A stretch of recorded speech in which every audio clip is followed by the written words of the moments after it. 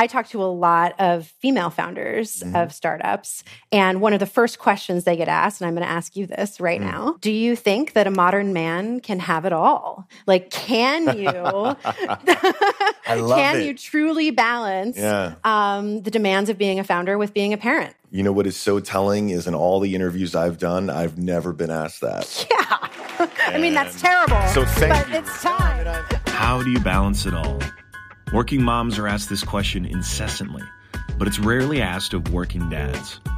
I'm Alexis Ohanian, and after my daughter Olympia was born, it took months of interviews before I was asked about work-life balance and the inevitable trade-offs of being a working parent.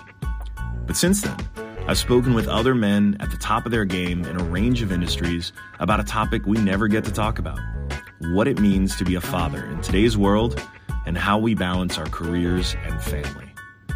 We started recording these conversations, and they've become our first podcast from Initialized Capital. This is Business Dad.